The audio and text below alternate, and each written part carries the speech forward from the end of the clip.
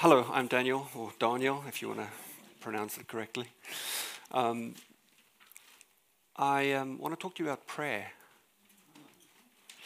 And, it's 2022 now, and so it's 10 years for me of having gone through a personal transformation on this whole topic. So I wanted to park here today and just share with you what's been happening in my life on prayer and nothing that really happens to us that the Lord builds in us is really for us. It's really for His people as well. So maybe there's a few things that I can share with you today that can inspire you. 10 years ago, I hit what I think was the first real low in my life. I wouldn't say I was depressed because I haven't been diagnosed as depressed, but I think I was sort of in that space. I was questioning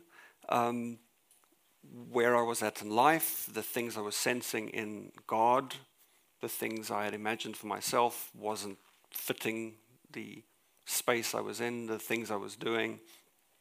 And it really just brought me to a really low place. And I remember in the winter of 2012, Cape Town winter, which is much worse than English winter. And the reason is because we have no central heating.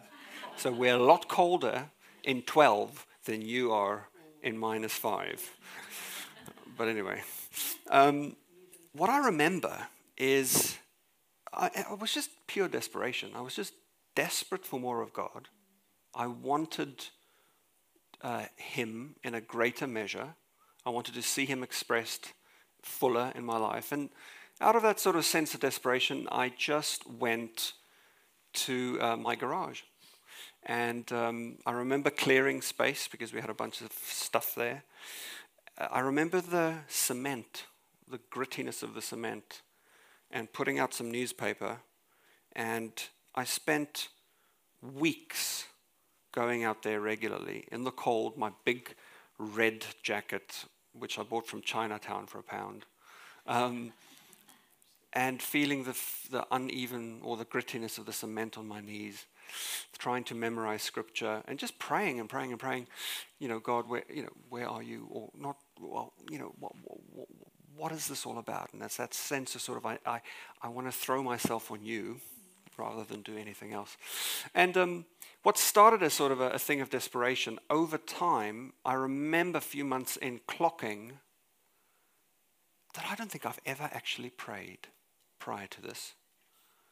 Now, I don't mean that I haven't prayed, because I've really been in church for most of certainly since my teenage years. And I grew up in a sort of a traditional style church, and most of my life I've been in church, and I've prayed in some form. And when my faith became alive as a young person, I come to church and we'd pray and Bible studies and cell or small groups. I've always been praying, worship leading, praying. But there was something about starting off in this sort of place of desperation on my knees that took me to a different place. It's kind of like a cave explorer who's got sort of their roots where they go regularly, and then one day with a little axe or whatever, knocking through a wall in a well-worn sort of path, and then discovering there's an entire new chamber right adjacent to this place that they've been to. And it's like I sort of just discovered in the sort of rhythm of it all, and in the desire that I started feeling, that there was this entire different place of prayer that I just have sort of went into. And it started with my desperation. But the thing is, God didn't answer pretty much any of what I've been asking for. He's so helpful like that. But I sort of prayed through all of that feeling and found myself in this new place. And while my rhythms have been ad hoc, I'd say, I haven't stopped or turned back since then. I now pray a heck of a lot more than I ever used to pray. And what was different is that I went and started seeking God in more solitude and in more extended periods of time. And that really made a big difference in me. And I feel almost embarrassed looking pre that, because I just feel like I never really prayed. But then again, I mean, that's the journey of faith, right? Is you go and you go through these stages and you sort of look back on your previous self and you go, well, to be honest, I was just dabbling. And I remember distinctly, I mean, my father and mother-in-law was there. We many, many years ago left a church, and for a number of months we were sort of churchless. And my father-in-law said, hey, let's just do some Bible study at my house, sort of to cover the gap while you guys figure out what you want to do. And I remember us going through Who is Jesus? Do you remember that? And it was the same thing for me. I felt embarrassed going through that because I kind of gone, did I really even know Jesus prior to sort of looking at the scriptures in the way we did in that group? There was like one or two of those scriptures that we sort of discussed felt quite illuminating to me, and I was sort of confronted with it. It's the same sort of thing with the prayer. It just, in a way, changed me. So I want to talk with you through some of the things I feel I've run into, all of this. I'm not trying to tell you I understand or know it all. A lot of it has actually become more mysterious to me. But maybe there's a few things here. So the first thing for me, I'm going to give you some points later, but right now I'm just going to babble. So prior to the points, the first thing for me with prayer is that it's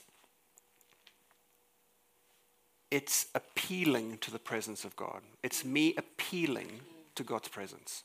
There is something of sort of a leaning forward and a throwing oneself down to the presence of God. Now, the thing is, you don't need to understand the presence of God, and you don't need a degree in theology. It is a sort of an inner posture. So that's sort of the first thing I said to you about prayer, is that it's sort of a leaning forward and appealing to this thing we call God, this being which to some extent we have insight to, but actually goes so much higher and more complex than we can imagine. And then the second thing is that there are two words, faith and imagination. Faith you may hear a lot about, but perhaps not so much about prayer and imagination. Proverbs 23 verse 7 says that as a man thinks, so is he. So in prayer, as you think or believe or have faith, or as you imagine, so I believe, your prayer life and your experience of the presence of God is the same. How is imagination different from faith? Well, imagination firstly is defined as the action of forming new ideas or images or concepts of external things that's not yet present to the senses. I'm imagining an image, an idea, a thought of something that's not yet currently present. Faith in the Christian concept is hoping in something, but basing that hope on the assurance that God is who he says he is, and his character is trustworthy, right? So I hope in God for, say, salvation, and I believe it to be true before I can see any of it because of his character and who he says he is. It's my trust invested in him. So really, both of them are similar because they both are about the unseen, imagination and faith. But I think of faith is described by Paul as the substance of things hoped for. So it's almost as if I hope for something, that faith in that something is the substance. The substance produced by that hope is called faith, right? So I have faith, but it's all based on my belief that God is who he says he is, he's trustworthy, and he will do as he says he will. Not necessarily as I think he should, but he is trustworthy, right? Yeah. That's faith. Any good relationship, you have to have trust. Amen. Right? So that sort of faith relationship with God. If you want to go from acquaintance to friendship, the jump is trust. Right? This is a good guy. I can trust him. You know, I might not trust him with my life, but I can see from the bit I've seen, he's a good guy, right? Paul. I'm talking about Paul. He does kitchen cupboards, so you can trust him. The jump from friendship to intimacy is, again, trust, but it's an entirely different level of trust. When you get to that level, and very few people do, you are investing such a level of trust that you require very little proof that you will do what you just said you will do, right? So that sort of faith investment in God, when you come in prayer, is only improved by your ability to go, I have less and less need for all the answers and all the explanations. You know, it's an interesting thing in relationships that, let me choose somebody, Paul. I don't know you very well. I'm going to pick on you today. I can fully trust Paul, and I don't know everything about him. And that's how you can trust God. You can actually fully trust him without having experienced absolutely everything about him. Anyway, that's the sort of faith part of prayer that I've felt has really deepened in me. My faith, my prayer life is richer because I can actually pull away more and more from having to have all the answers and deeper in a sense of trust. Not blind trust with no thinking and rationale, that stuff, no, but a trust that doesn't need to control. That's what you need to let go of, right? So I would say rationalize the heck out of it, study the heck out of it, and challenge those who make statements about God. But there's a big difference between having to have the answer in order to trust and actually going, Lord, I don't need to know everything about God. I can still trust him, and I can dig into those things more and more. The second thing is imagination. So imagination doesn't have this faith element because it's basically about this sort of action of imagining thoughts, images, concepts before they come into being. So look around you. Look at this building. This existed as an imagination in somebody's head long before it was right here. But just think about it. Feel the carpet. It was simply in somebody's head. And then what proceeded was this long process of being handed over to different people. The idea gets it's almost like the concept grows like an embryo. It goes bigger and bigger and bigger. It goes to an architect. It gets expanded. Energy, money, time. Next stage, builders, ground clearing. You know, it's energy, investment, time, and eventually it becomes a reality. So I think there's something about prayer that takes the sort of unseen part of faith and trust in God, but it also takes sort of the imagination to say, I can imagine knowing what God's like.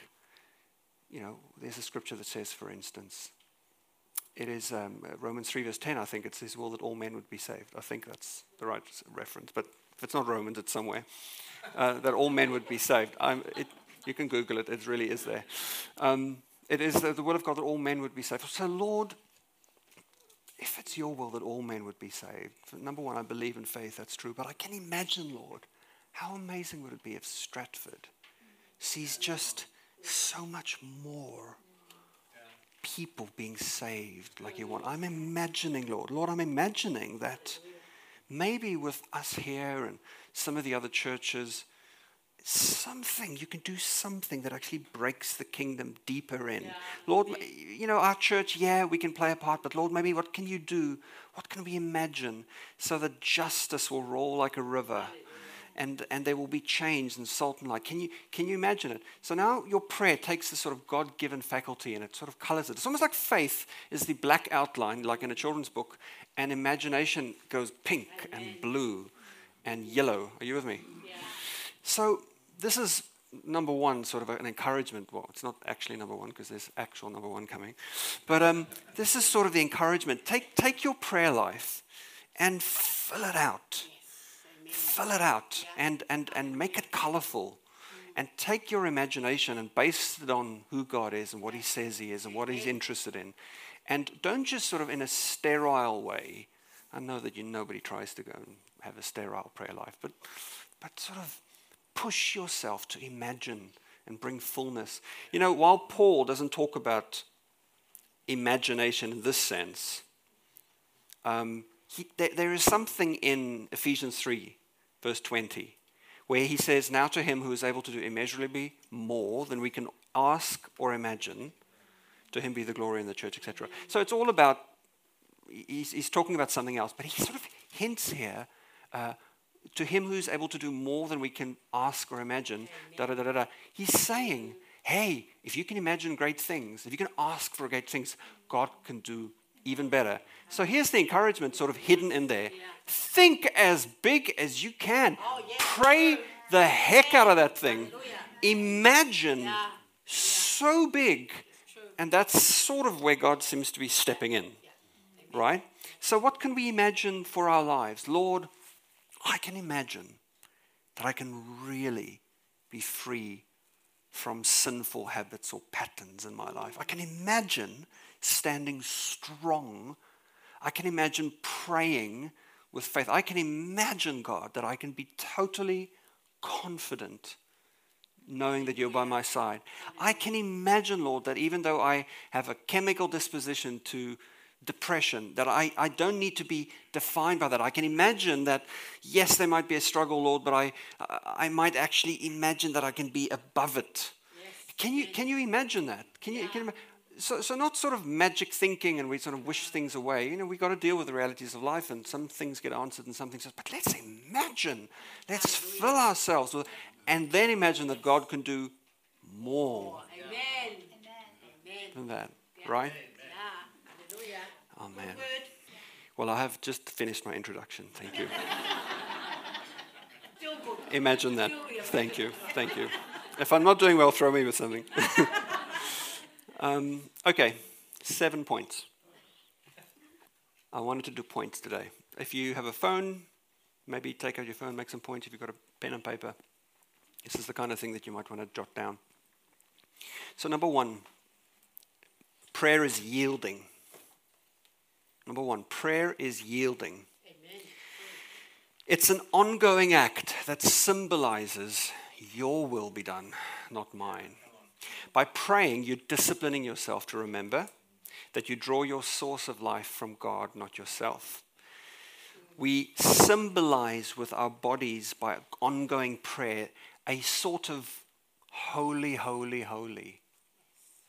By constantly praying, it's almost like our bodies are symbolically throwing ourselves onto the Lord and reminding us that it's not by might, not by power, as your scripture said this morning, but by God's Spirit, and that it's within weakness that I'm strong. Yes. Number 1, prayer is yielding. Number 2, prayer is like a sport. Practice yields results. You discover in prayer that it's almost like layers. The more you're at it, the more you seem to just peel back something new, right? And it just sort of, over time, just keeps going. And so like an athlete that needs to discipline themselves in a sport, prayer is just simply, if you want more results out of your prayer life or more satisfaction, my simple encouragement to you is just do it a little more than you're doing it now. Amen. Just keep going at it, you know. Romans 12, Paul says, rejoice in hope, be patient in tribulation, be constant in prayer. Hallelujah. Be constant in prayer. Want a stronger, better prayer life? Make a quality decision now that you'll just pray more. Number 3, prayer is mystical. You seem to get better at the rhythms of prayer, but you never seem to fully master it or actually even understand how the whole thing works. And that's one of the big discoveries in all of this. Why does some prayers seem to be answered and others not? Why do we need to pray for some things when the Bible says in Matthew 6 that he knows everything we ask before we even ask it? My take on this, and this is my take, you can disagree with me if you want, but it is that the lesson in the mystical nature of prayer is that we just don't get to control everything. That's my takeaway. Certainly, 20th century will teach you that when humans get too much power, the whole thing tanks. Yes, true. You know? There is enough human history politically to show that when people gain a lot of power and their hearts are corrupt, that people suffer. I just think that if we got everything we prayed for, even when we think we are so smart in what we ask for, we would just be spiritual dictators to some extent. That's my personal suspicion. I've always found it amazing that so many of the faith healers, if you're familiar with this concept of faith healers, people who have seen extraordinary moves of God in their own lives, in signs and wonders and things like that, they often die from disease. Yes, true. So the power of God would flow through their lives and do incredible healings, but they themselves would die of cancer, for instance. Yeah. And to me, that's a kind of, you don't get, God does not share his glory, is what comes to mind when I think of that. Yeah. And so you may operate in these gifts, but they are gifts, and they are, True. we don't get to dictate. Which brings me on to say that number 4, prayer is for me, not for God. So I'm convinced that prayer is about personal transformation almost more than anything else. I don't think it's exclusively about personal transformation, but I think a big part of prayer is personal transformation. God does not need to be informed about my need. It's not like he doesn't know. So what's the point in praying? The point is what's happening here in me. The process of yielding, the process of going to God, that discipline that gets built in you, that aligns with this whole thing of sanctification. Or Paul talks about going from glory to glory, where throughout our lives we see ourselves transformed. Look at the great biblical figures like Paul or Moses who encounter God at a certain point in their lives. And by constantly having to yield unto God, many, many years later come out completely transformed. And that yielding is partly in prayer, partly in constantly going back. Prayer transforms me, and therefore it is for me, not for God. There's another, I don't know if you've heard this interpretation, but Moses prayed that God would not destroy Israel when God got angry at them, and he prayed and God decided not to destroy them. So the interpretation of what's going on there that I believe in is essentially that God never really intended to destroy them, but the journey and the transformation in Moses was that these people that he so really hated, if you read in, he eventually became the sort of custodian in his own heart. He became the protector. And it's almost exactly what God wanted to happen in Moses. He needed to get him to a point where the very people that he wanted to destroy himself because they were constantly nagging and being difficult, he became sort of their protector. Because Moses is a foreshadowing of Jesus. And Jesus came, in a sense, to protect you from your sin. And so the work in Moses was essentially being done by him standing up for them. God transforms us in prayer.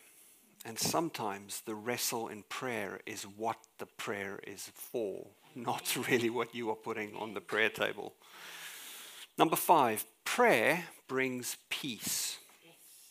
There's something about regularly yielding unto God, worshipping him, throwing your cares on him, that produces a deep sense of inexplicable peace. And this is directly in line with Philippians 4 verse 6, which says, do not be anxious about anything, but in everything, by prayer and petition and thanksgiving, present your requests to God.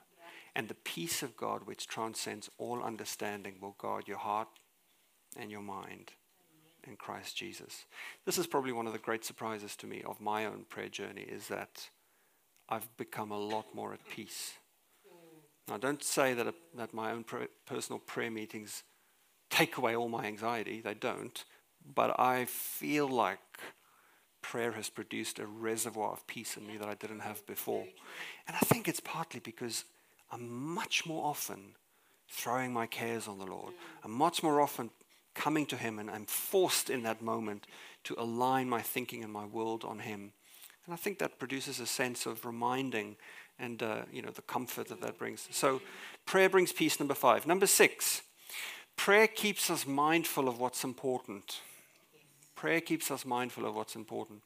If you're in this sort of regular prayer pattern, regular petition, asking for help, asking for God's will to be done in every situation, it has a profound effect on what you consider important. You cannot regularly be praying, your will be done, not mine. You cannot regularly pray, forgive them for their trespasses, and hate them, or come to the prayer thing with a destructive intent. You just can't.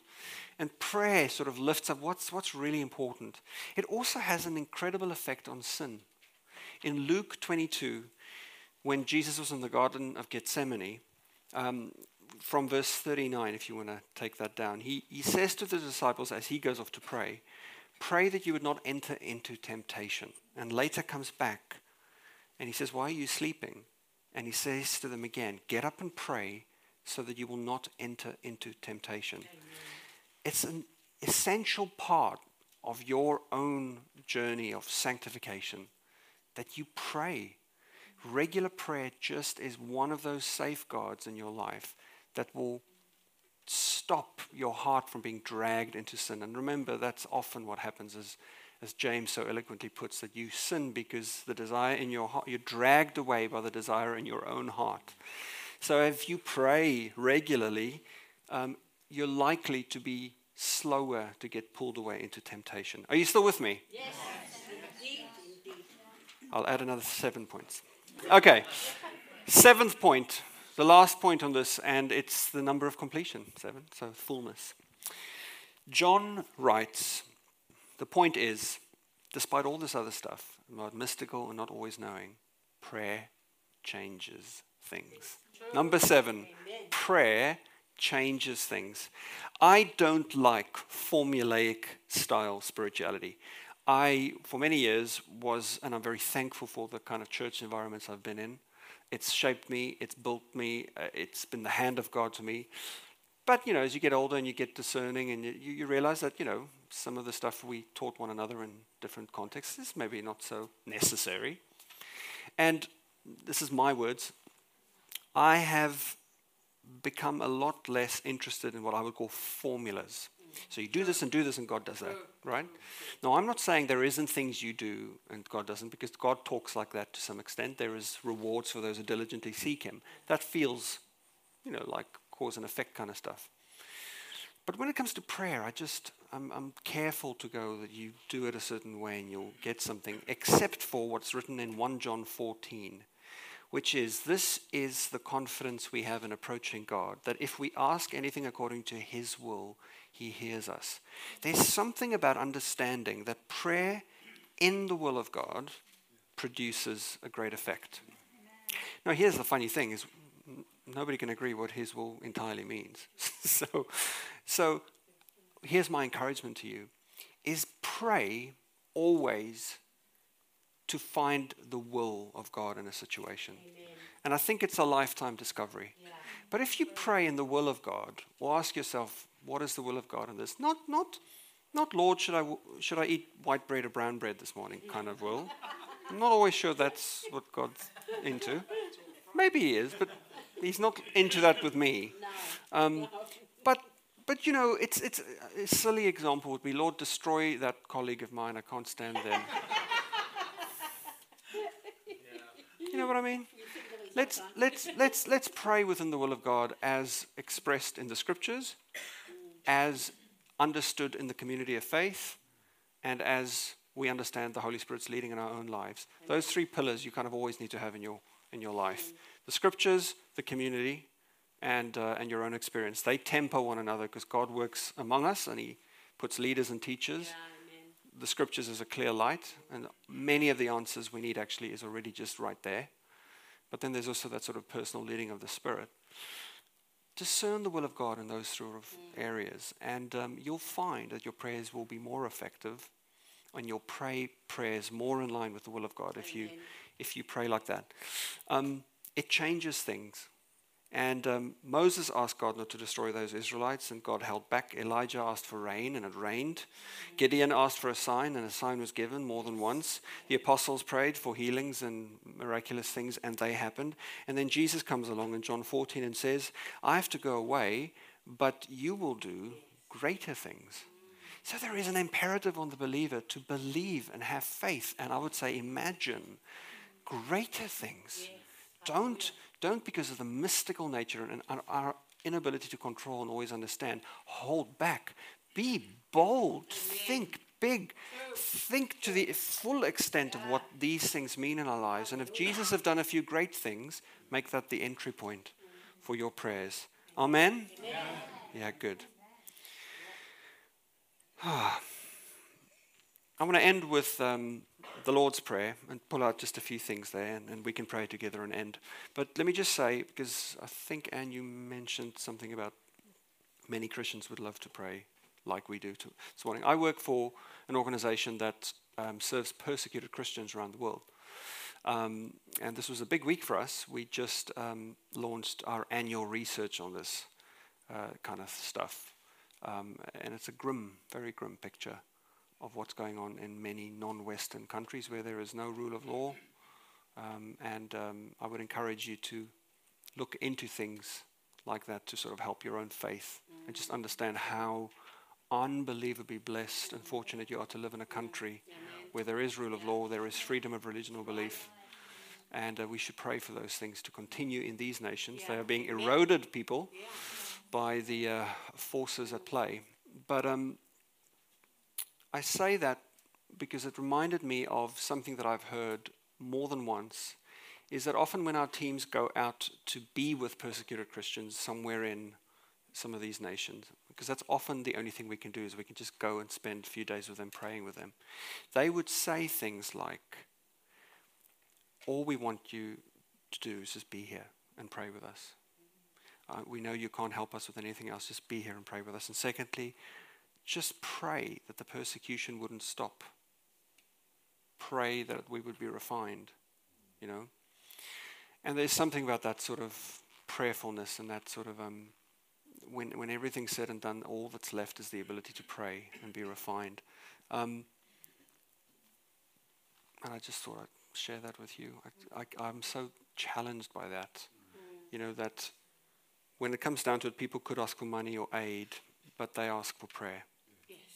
And when it comes down to it, the only thing sometimes we can do is pray, and that's enough. That's enough. So be blessed by that. Let's end with the Lord's Prayer. So I imagine today that maybe some of you would like to start afresh, or you're not used to a sort of regular prayer rhythm. I think the Lord gives us this incredible template. You can read about what's called the Lord's Prayer in some contexts, but it's actually the disciples' prayer because the Lord gave it to the disciples. But anyway, Matthew 6 and Luke 11 has two versions of it. Nick, if you can put up those words, let's pray it together, and then I'll pull out a few things, and then we can end in a time of communion. Have we got it? Yeah. So let's pray this together. Our Father in heaven, hallowed be your name. Your kingdom come, your will be done on earth as in heaven. Give us today our daily bread. Forgive us our sins as we forgive those who sin against us. Lead us not into temptation, but deliver us from evil. For the kingdom and the power and the glory is yours forever. Amen. So if you want to sort of refresh your prayer life, you want to start on a journey, the things that Jesus calls out here, I've come to appreciate so much more than when I was a younger Christian, because they almost frame the really important things that you need to be concerned about. So number one, our Father in heaven. You know, Matthew in Matthew 5, 6, 7, we see Jesus introducing the concept of God as a Father. He could have said, our God in heaven. He could have said, our Lord in heaven, and it would be entirely applicable, and I would be preaching here, and we all be amening. But he says, our Father in heaven. It just tells you that in approaching God, you should approach him with the tenderness of a good, caring, favorably disposed Father. If you haven't had a good father, it will be hard perhaps to picture it, but you could perhaps picture somebody in your life that has been good to you and kind to you. Our Father in heaven, hallowed be your name.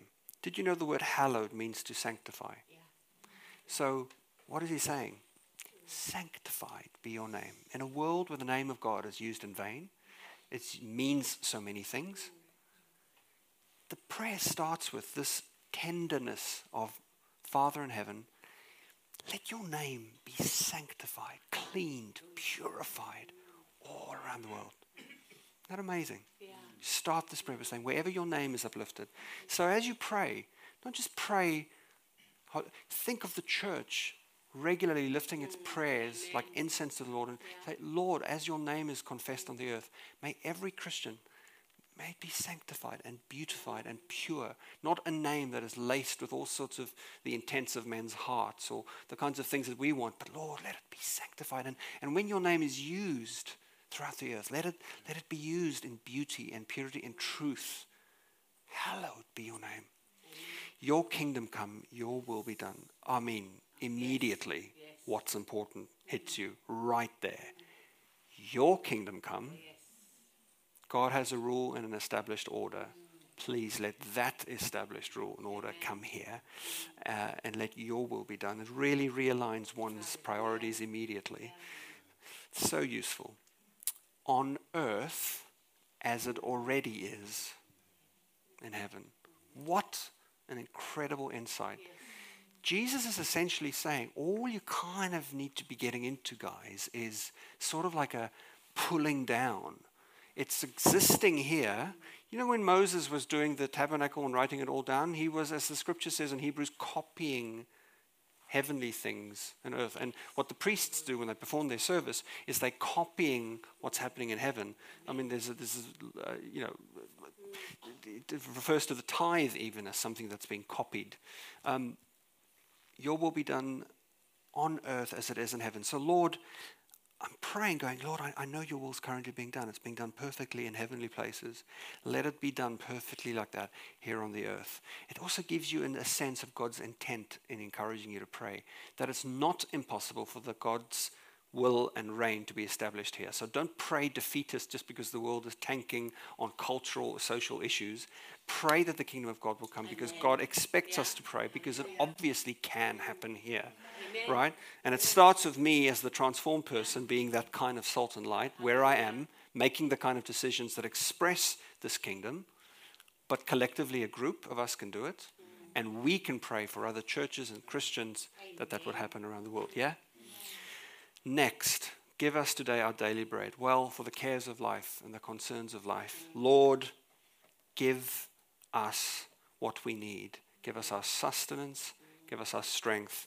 Give us what we need to run. A nugget. Forgive us our sins. How often have I gotten to this line and realized that I'm holding... How often have I gotten to this line and realized my wife is upset at me for something that I've done? Forgive us our sins as we forgive those who sin against us. Oh my gosh, how often have I prayed this line and gone, I can just see there's something here. I'm holding something against somebody. A stupid offense, a bit of a sulk. I just got to let it go. Amen. I got to let it go. This line is to me like a purifier. You just can't hit the rest of that. It just sort of pushes you through the filter.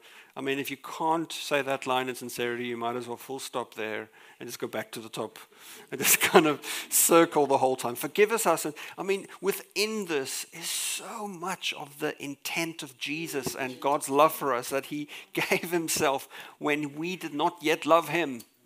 So for you to be a Christian, and especially a Christian a number of years in and a mature Christian, to still hold things against people is just not right, right? So let the scripture today confront us all. Forgive those who you think is sinning against you, right?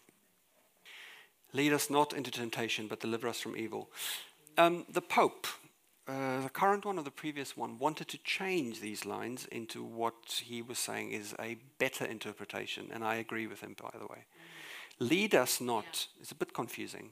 It actually means let us not succumb to temptation. That's kind of what the original language is saying. And so in my personal prayer, that's what I pray.